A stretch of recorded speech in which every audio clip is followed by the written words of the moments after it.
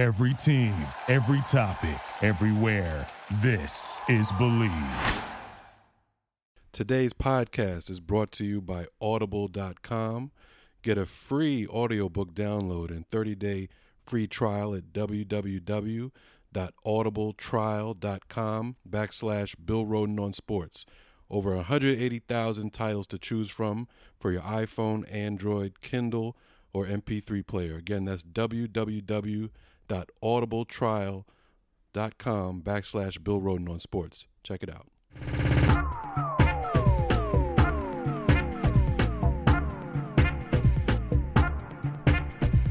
Hello, everybody, and welcome to yet another version of Bill Rhoden on Sports.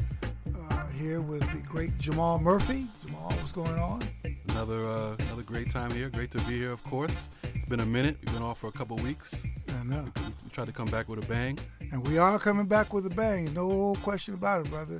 Our guest this week, like I said, all of our guests are special, but this brother is extra special. He's one of the few people, maybe the only person who's actually beat the NBA. Seriously, right? The NBA had lost a lot of games, but this brother beat him. Our guest is the great Stephon Marbury. Steph, you kind of close to becoming the legendary Stephon Marbury. Anyway, our guest is Stephon Marbury, All-American at Georgia Tech, New York Knicks, New York Nets, Phoenix Suns, and now the Beijing Ducks. In fact, he may be, I don't know, first of all, before we get into all that stuff, welcome, man. Welcome to Bill Rhoden on Sports. Thank you for having me on, Bill. I appreciate being on. It's an honor and a great pleasure, man. But let's start. Man, your life, and just think you just turned 40, right? And you've almost lived double in terms of all the stuff you have done. But how many African Americans have statues? Athletes have statues in Beijing. I don't know. Are you like the only one? Hey, I don't know too many foreign people that do. Right. And you got a museum. Let alone black. Yeah, and a museum. They're doing a theatrical play on your life, right? Yeah, they did. We did a play. I actually starred in that. I saw that. I saw snippets. Well, I didn't star in it. I played in it, I should say. Right. But it was about my life there. Let's start as close we can, Steph. I mean, obviously, people know you from, probably beginning in high school, probably pre-high school. Pre-high school, you were sure. always on the radar screen. But when you were 12, 13, could you ever imagine the career that you've got now? Could you, in your wildest imagination, could you have imagined not only being, having a long NBA career, but having the kind of life and career that you've had in basketball? I never really look at what I thought could possibly be because, I always just was in my life doing what it was that I was doing, what I love to do. God's vision for me is way, way bigger than mine. And, I've learned that, as I've gotten older. So, the only thing that I thought about was making it to the NBA to get my family out of the projects. And for me, once I did that, it was pretty much like, okay, well, what's next? Right. I made it here. That was something that was in my mind and in my head from when I was a little kid, and making it to the NBA and being able to provide. And, being able to do that, was a great challenge. But, there's more that has to be done. And that's what, I've come to find in my life and living in my life of having a purpose. So, I can't really answer that question and say where I think I will be, because it's a lot as far as where I was and where I am now.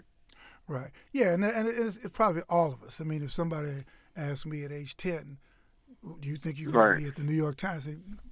Number one, what is it? Right. Where is that? You're right. You sort of the journey. You take the journey as it goes, and you do the best that you can with it. Just for our guest is the great Stephon Marbury, and just for those who probably been off the planet for a minute, don't know, let me just kind of give you his pedigree, because it's always good to know who who you're listening to. He was born in Coney Island, Brooklyn, 1977. 40 years old, man. That's nothing. Did you ever, when you were 12, did you think you'd be 40? Definitely not. Man, definitely not that. You wasn't thinking that. remember, like when you were 12, somebody said, "Yeah, they 40." Man, is that right? Dead, it's man. So far away. Now right. here you are. But still balling. Right.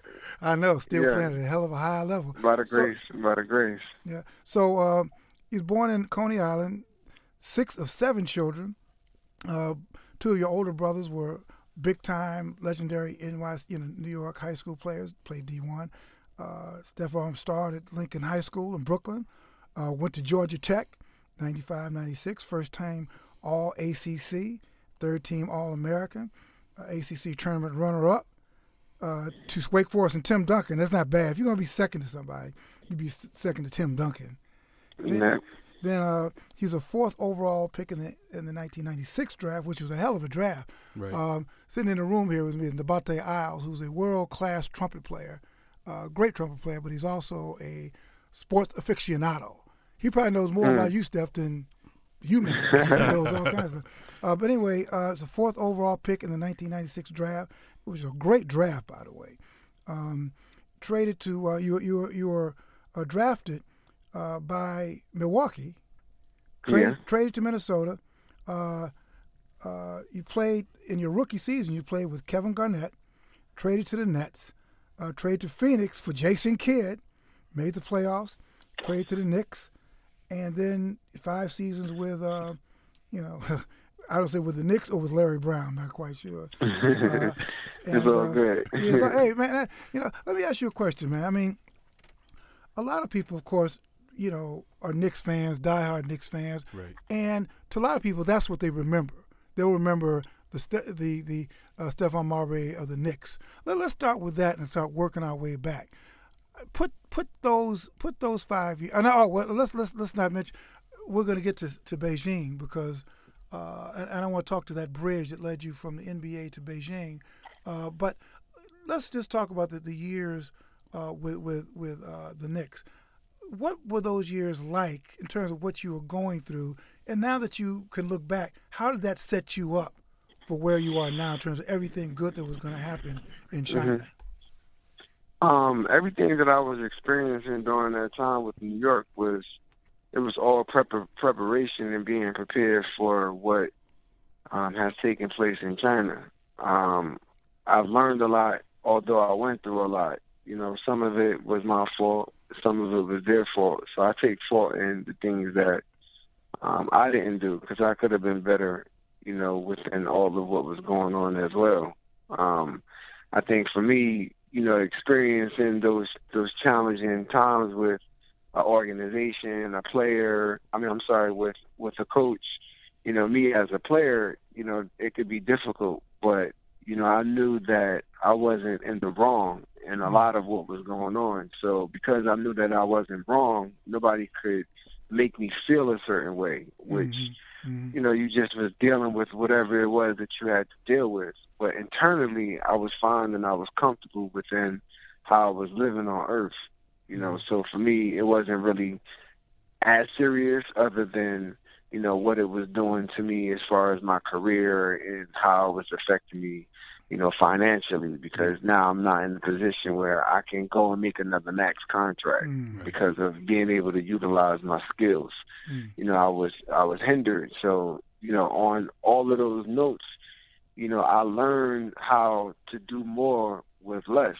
And because I was able to not allow myself to cave in, and as you told me during times when it was really rocky, was keeping the faith, and I kept my faith.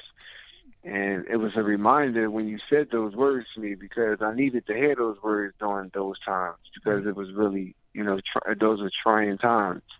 And for me, being able to keep my faith, to keep my peace, and stay balanced, it was all in preparation for going to China and doing all of the things that have been done. I wouldn't have been able to play at the level that I was playing at with all of that energy inside of me. You had to actually turn it into positive energy in order for me to really step outside and do something that has never been done in basketball, in statues, museums. There's no NBA basketball player in history who has played the game with a museum.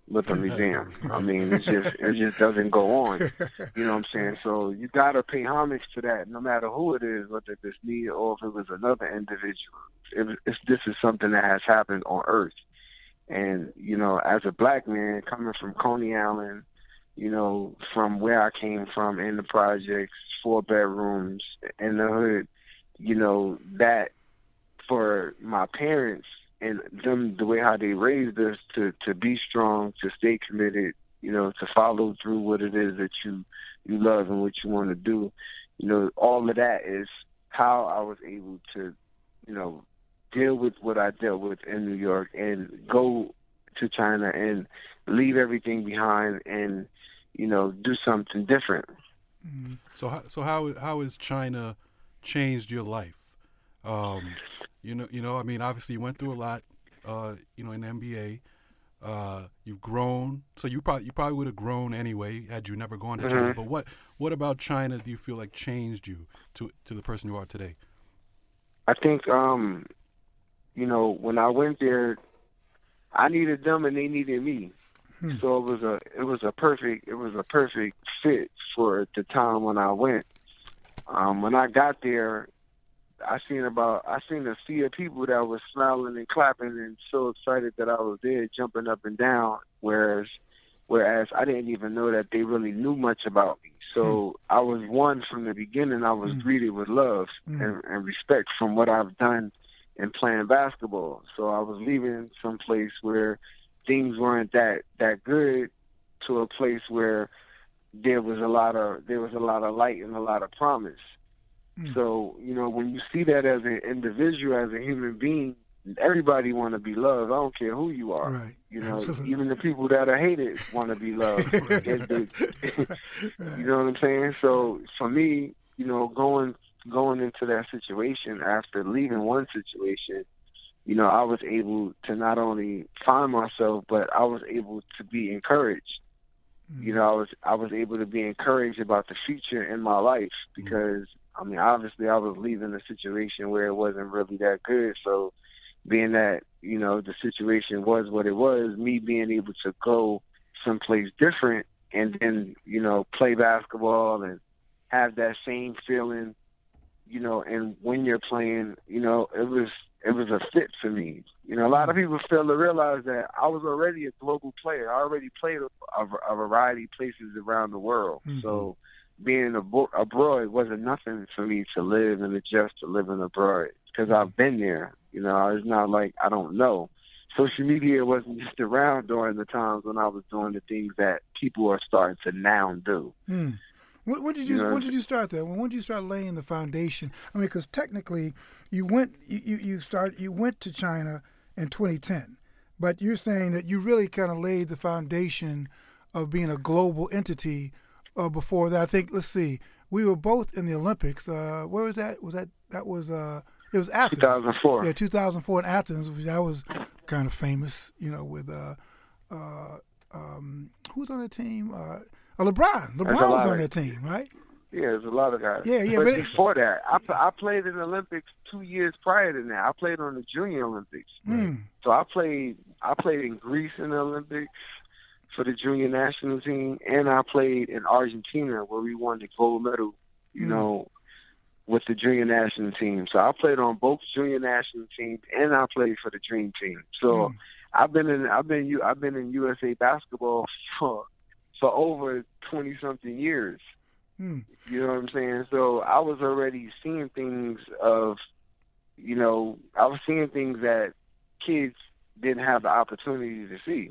And again, and by me being exposed with playing with the Gauchos, going to France, Switzerland, Annecy, Lyon, all through France, Brussels, having those opportunities to be exposed to that, I had a different understanding about the global game. When did you put it all together? In other words, I wanted to ask you about, going from the Knicks into China. But as you traveled, I mean, you're young. You're young. You travel, you see things, but you don't really see things.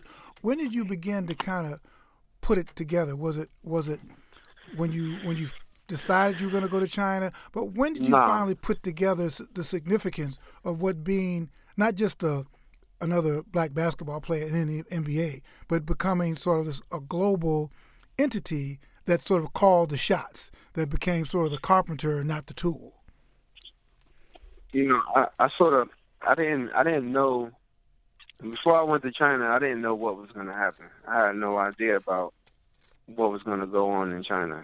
My wife was basically like, you got to go do something.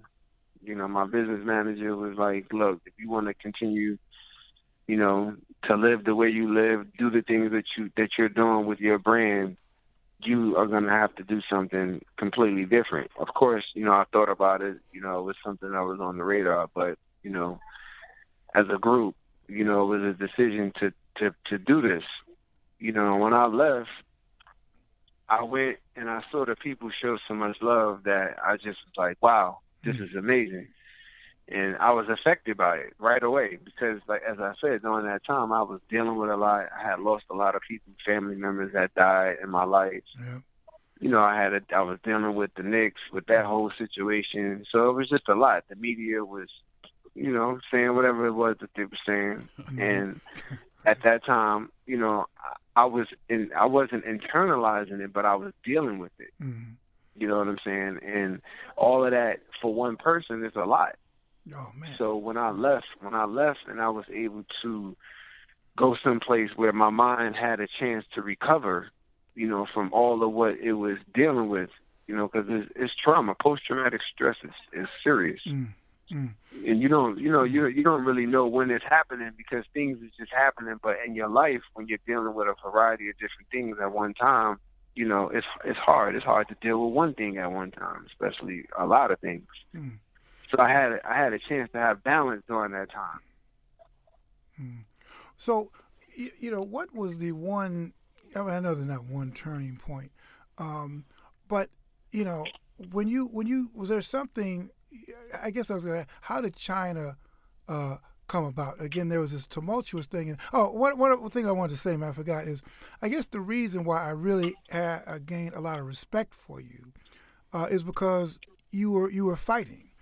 And you were resisting, and you were really in the face of a lot of stuff coming at you.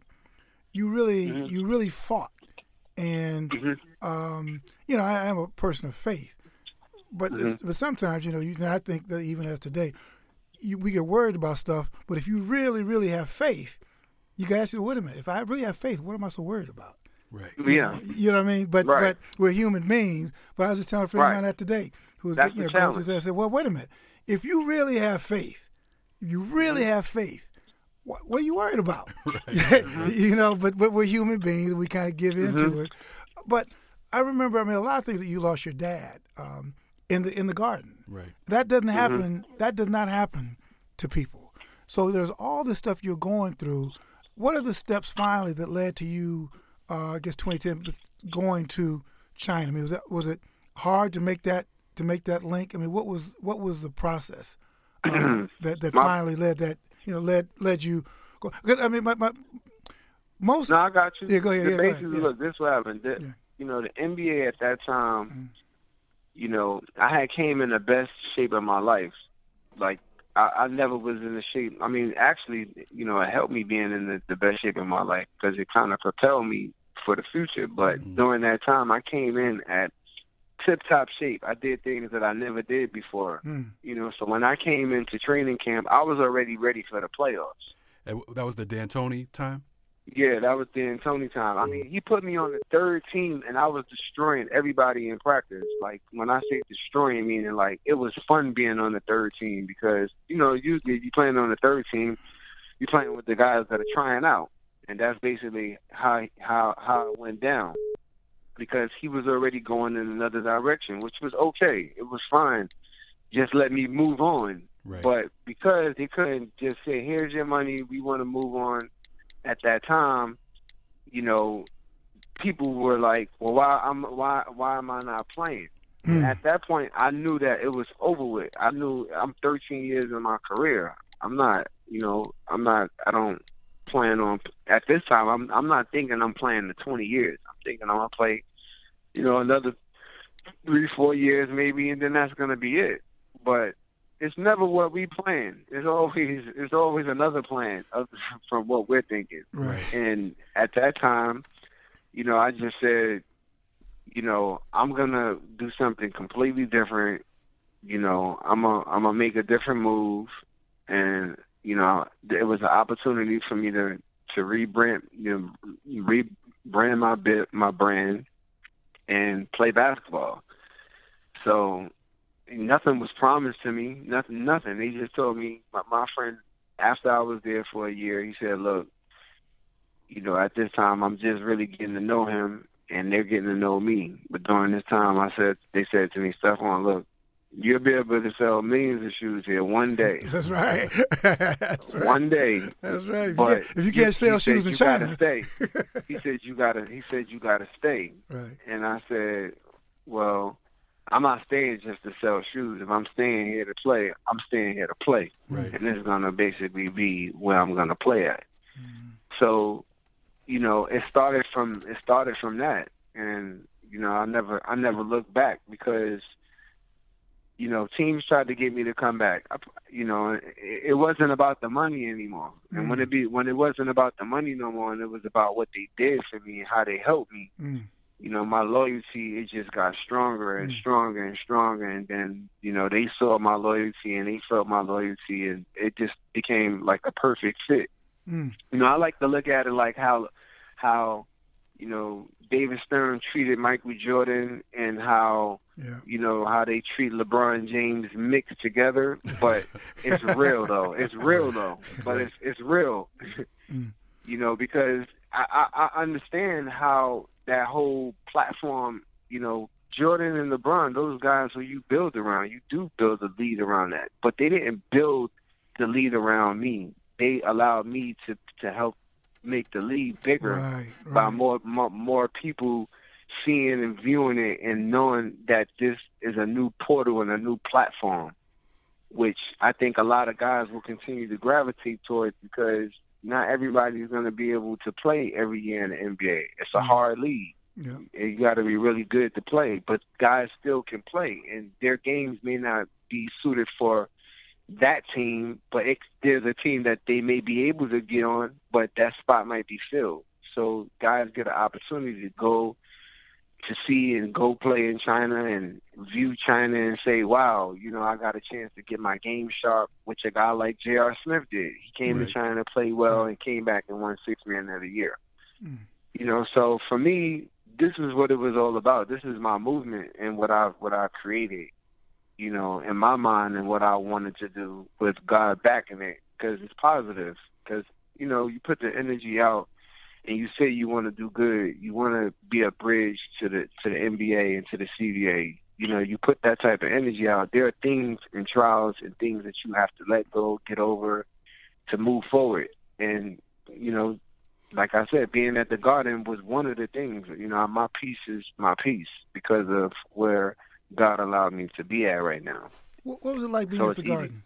I'm sorry. It was beautiful for me. It was cool. I was in my zone. Hey, I just want to go back a little to the China thing, because one of the things I notice about you is you're like a really loyal, caring guy. And I know you announced your retirement from the CBA next year, or from basketball playing wise, period, right? This year coming up. But you said you want to get into coaching, and most likely you'd like to start in Beijing, right? And I'm assuming that that has to do a lot with loyalty. Where do you get that from? I mean, my mother and my father are like that. That's just who we are, And if you down with us, it's to the end. It's to the end. If you down with me, how can I not be down with you? You know what I'm saying? I mean, it's just that's just the only way. I mean, I was raised that way. I don't know anything else. You know what I'm saying? So for me, you know, it's a no-brainer in what I'm committed to and what my commitment is towards. And that's one of the things that gets lost when you talk about when people talk about Stephon Marbury in terms of, you know, the caring, the loyalty, but also, you know, reaching out and doing things, not just the sneakers that you were selling for, you know, a lot less than most people were selling their sneakers for, but $15. And we're going before. This is before China. You know, you say China changed you. You changed since China, but this is way before China. You know, you donated $500,000 to the 9/11 victims. You donate over $500,000 to Katrina victims. You gave you know what it is, man? I mean, you gave $4 million to New York City. This is what it is. Check it out. This is what it is. You know, the things that we do, for me, when we do something, we do that because that was what we were supposed to do. Right. It's not anything else. It's like, this is what we believe in. We believe this is how you continue to gain favor. And from all of what I've done, God has allowed me to be blessed where I'm able to sit before people and talk about a museum that I have, 2 statues that I have, a green card in a country where that doesn't happen at, where a country that now people are trying to get into this country to do business, to do deals. I'm in position to do these things now. So what I've given I can't compare to what can be gained from doing all of these different things. I'm not saying that that's what's happening or it will happen, but to be in position on earth to do these things and to receive these things, that's the blessing and giving. So my mother said, the more you give, Stephon, the more you're going to get back. God's going to always show you favor, boy. Yeah. Believe that. So when you grow up with this upbringing and this backbone and this foundation, you know, when you know this and you know that love is so strong, you can't go outside the lines. You know that this is what you're supposed to do. You're going to be blessed. You're going to receive God's blessing. It may not come back in money.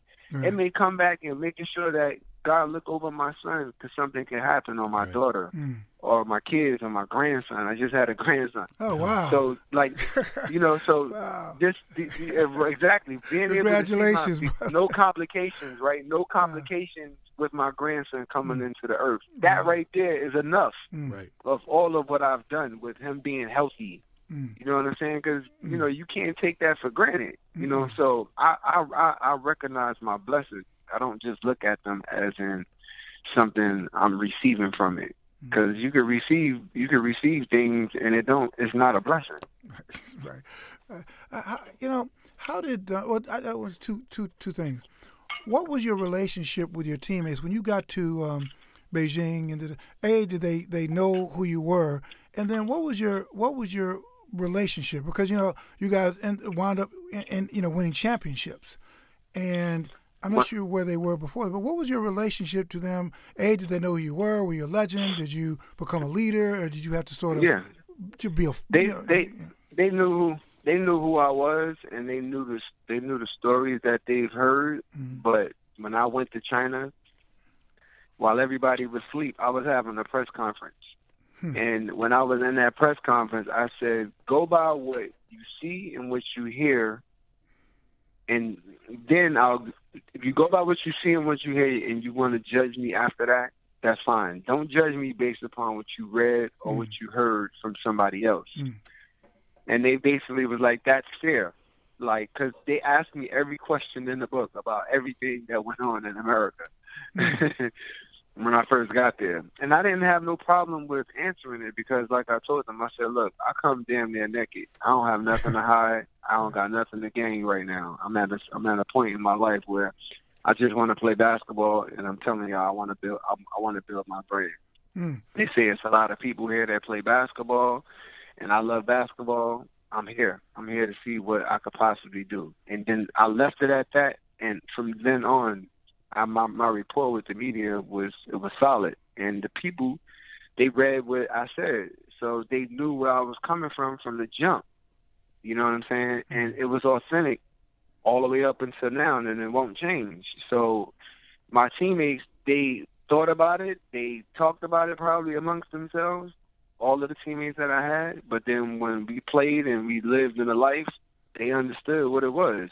It was consistent. So it wasn't something that was foreign to them. Consistency is being kind all the time, showing love all the time. Like, it is what it is from out the gate. So for me, it was never a problem or issue. Was that team already good when you got there? I mean, how did you? No. You guys won championship. So what was that like? That transformation to transform them into a championship team. I guess that's why that's why you got a statue over there. Right? It wasn't good. It wasn't good in a way that they would like to be good. Mm-hmm. They were good enough to make the playoffs. Mm-hmm. But when I came, I was able to be one of the pieces that they needed, which they had pieces, but in order for us to build a dynasty, we had to build on top of building. And we did that. And they allowed me to actually come and give my input on what I believed and what I thought and how we needed to build it to win the championship. Because I told them that I wanted to build a dynasty. Of course, they looked at me like I was crazy, but that was my vision and what I saw and what I believed was possible, because I knew the tradition of basketball, and I understood it. I learned it, and I dove right into the culture of basketball so I can integrate and so that I can have an understanding of what was needed for us to win. Because I knew if we won, I knew it could be something special. Let me ask you this. So you're retiring next year, you'll be 41. So you played into your early 40s. Let's say China never happened. Let's say the Knicks never happened. That episode with the Knicks never happened. Do you think you would have played in the NBA until you were 40?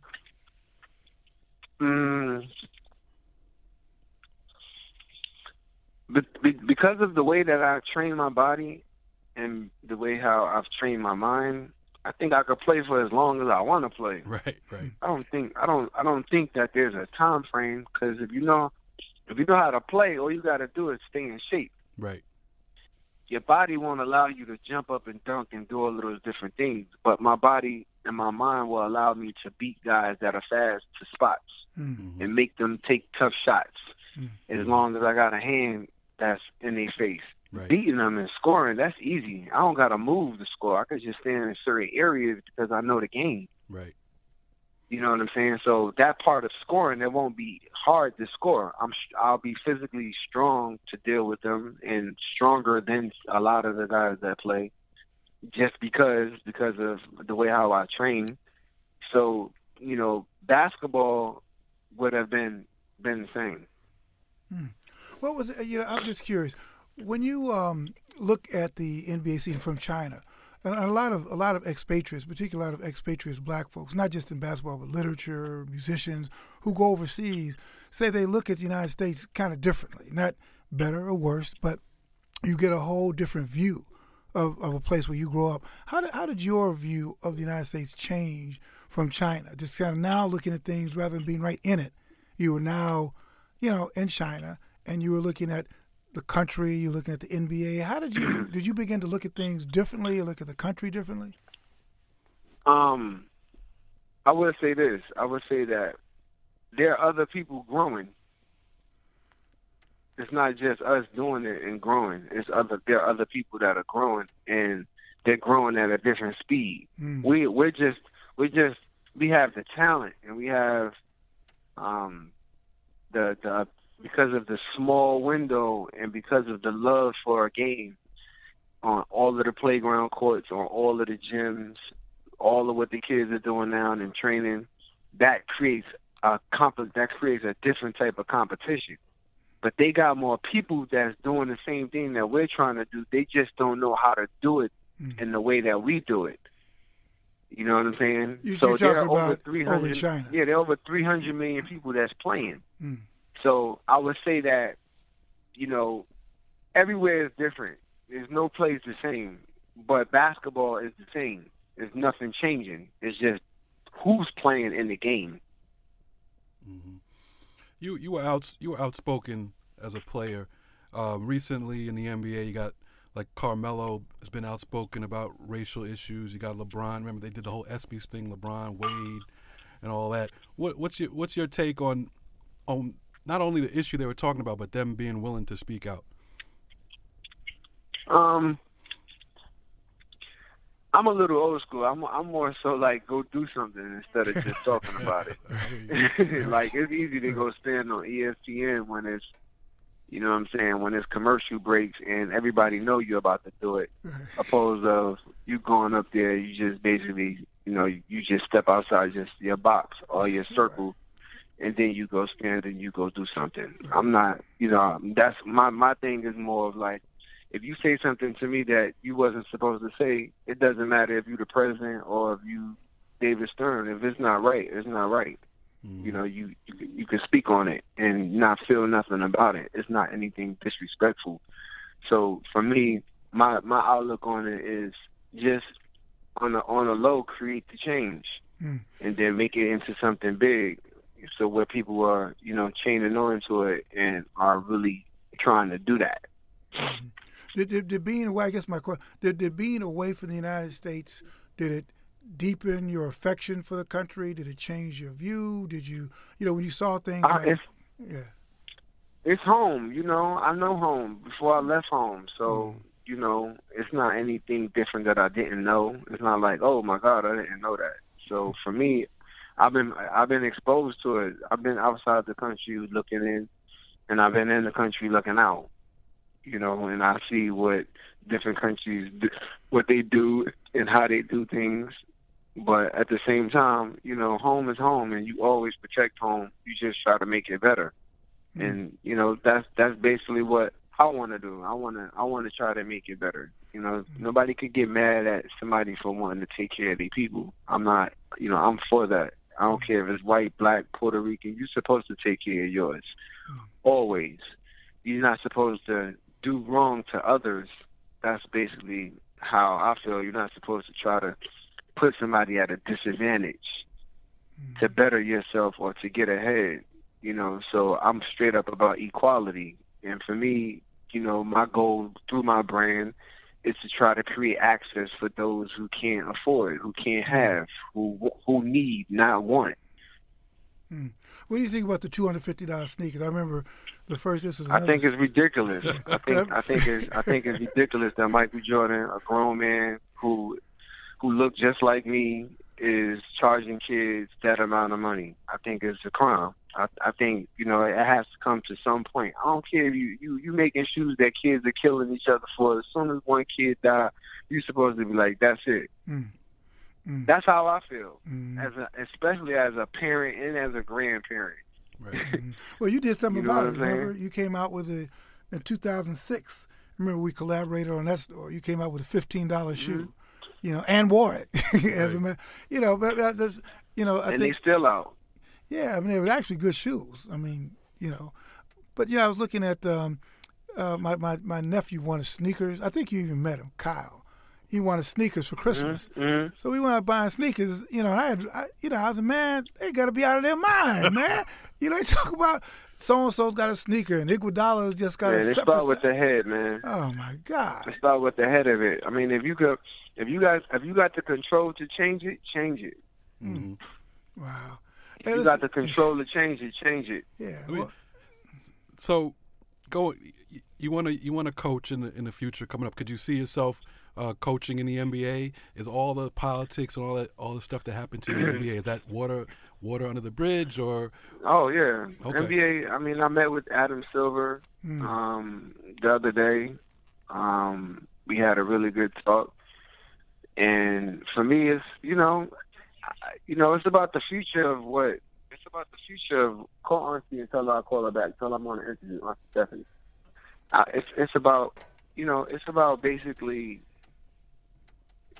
trying to empower our younger kids and give them the best opportunity to excel at the game that we love, that they love, and allowing them to understand that this opportunity and this gift that they're given in order and being able to play a game and be some of the best players. I want to be part of being part of that core of helping them transition and being able to put forth what's needed to be put forth on the court and off the court, and to live a great life. You know, my experiences of what I've experienced can help a lot of kids, because they won't have to go the route that I went down. They could go another route and doing different things.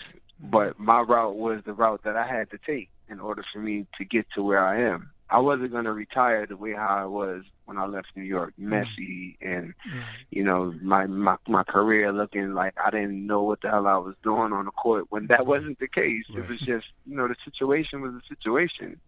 But, you know, I didn't leave it that way. I made sure that I handled it the right way and exiting going out of basketball next year. So, you know, I was thinking the irony would be, so you're going to tell us about the movie that's coming out. So I said the irony of the movie is that, let's say you come back to the NBA and coach when you're like, let's say 50, and then Tony's going to get fired again, and then you hire him as your assistant. No. Well, come on, Stephon. Come on. Just one more. You know, the funny thing is, when I think about it, right? When I look back at it and I think about it, I'm like, if I would have played in that system, everybody know what would have happened. Oh, man. Everybody know that. I look at James Harden and I'm like, wow, you really get a chance to win MVP, Steve Nash. You know, I look at James Harden having a chance to do that, because you're in a system and what is familiar with what you do on the court. Right. Mm-hmm. Yeah, he was basically cutting off his nose to spite his face, D'Antoni, because you'd have been perfect. Man, you never know what was going on, to be honest, man. You never know out there. Oh, man, it's unbelievable. You know? What do you think of a guy like Westbrook? Westbrook, yeah. Is he the MVP?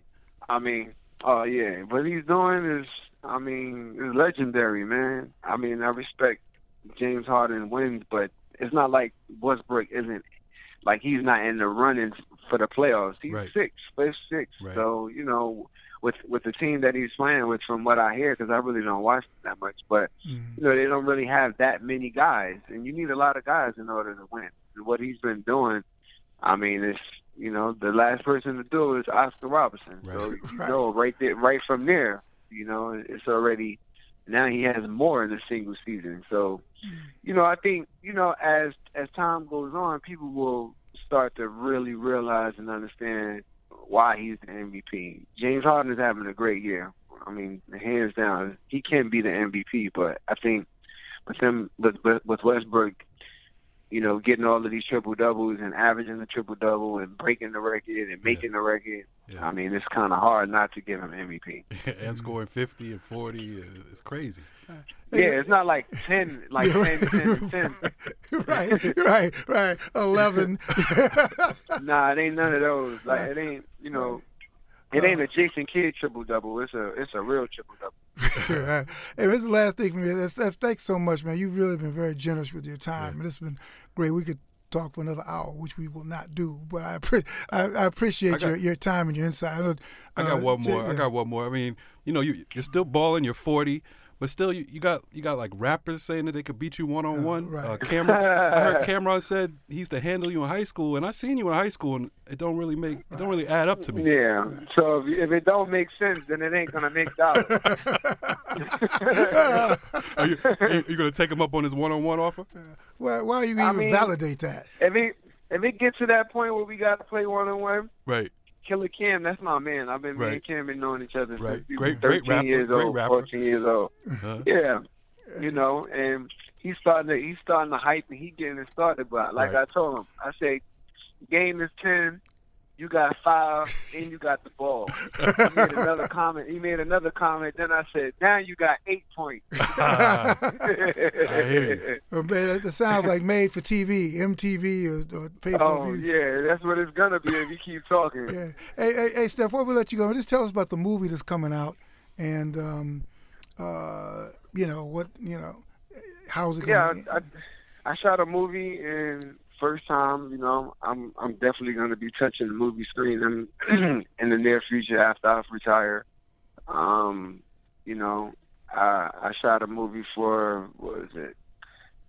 8 weeks. It's about me basically going to China, leaving from America, to play in the CBA and playing for the Beijing Ducks. And the Beijing Ducks never won a championship before. 29 years, they never won one. And it's about winning that first championship.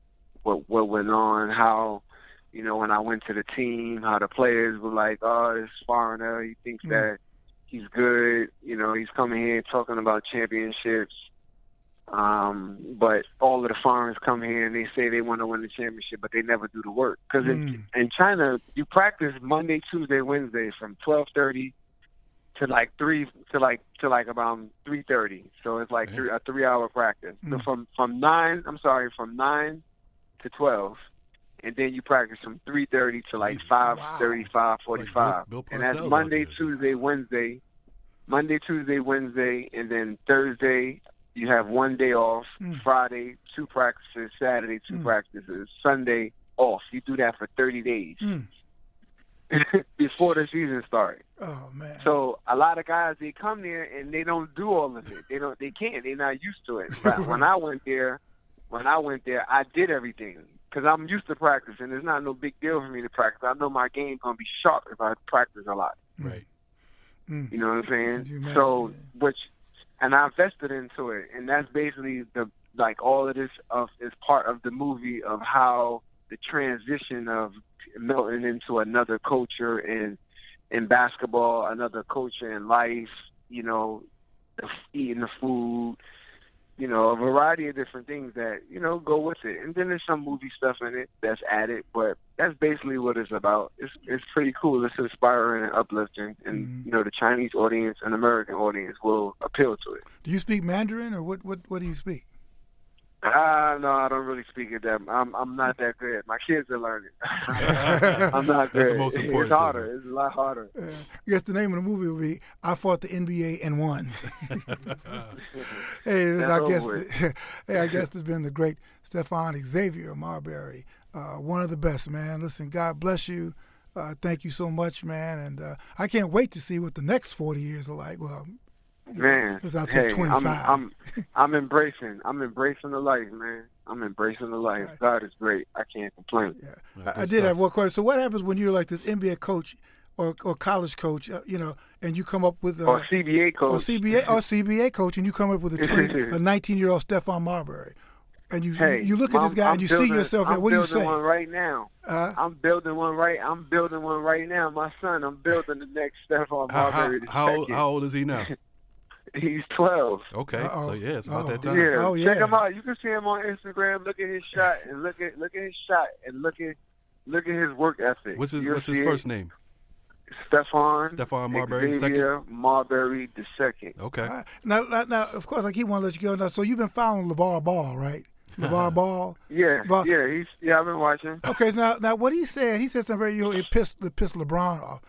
He said it's rare that a superstar's son will even match the superstar. So LeBron got pissed off. But then I was trying to think about it. How many superstars do you know whose children have actually been as good or better than them? I mean, what do you think about what he said? What do you think about him? But what do you think about that concept of?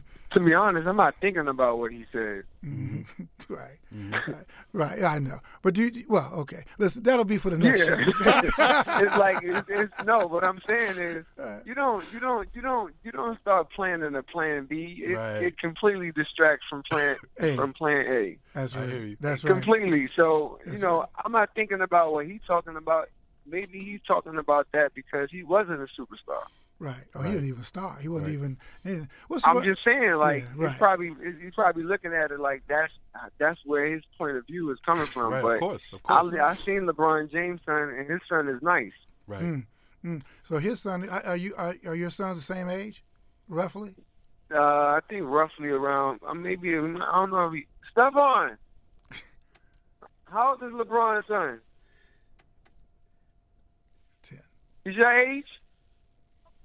Yeah, he's like 10, 11, 12, 11 or great. 12. So this is going to be like a rivalry in the making, or maybe to be teammates. Oh, they definitely going to get down. They are for sure going to get it on. You can believe that. What AAU squad is your son on or going to be on?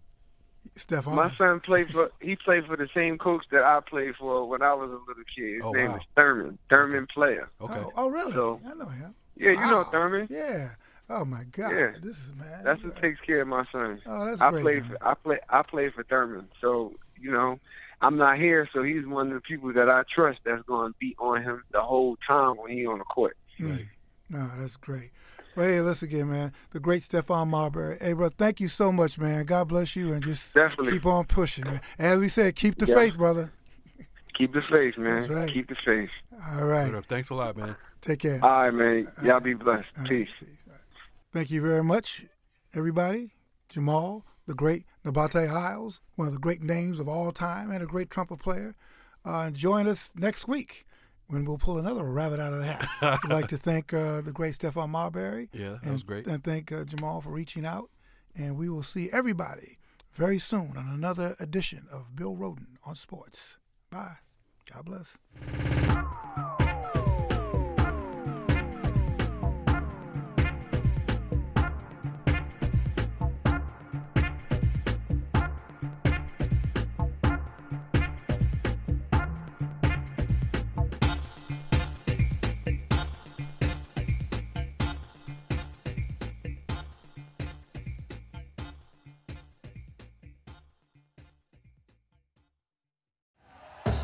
Thank you for listening to Believe.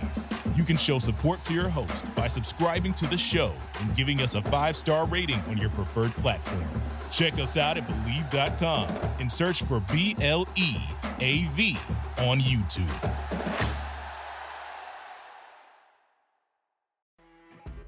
You know when you're listening to a true crime story that has an unbelievable plot twist that makes you stop in your tracks?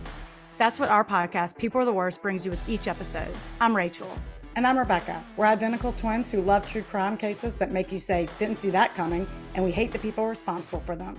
Listen to People Are the Worst now on Apple, Spotify, or wherever you get your podcasts.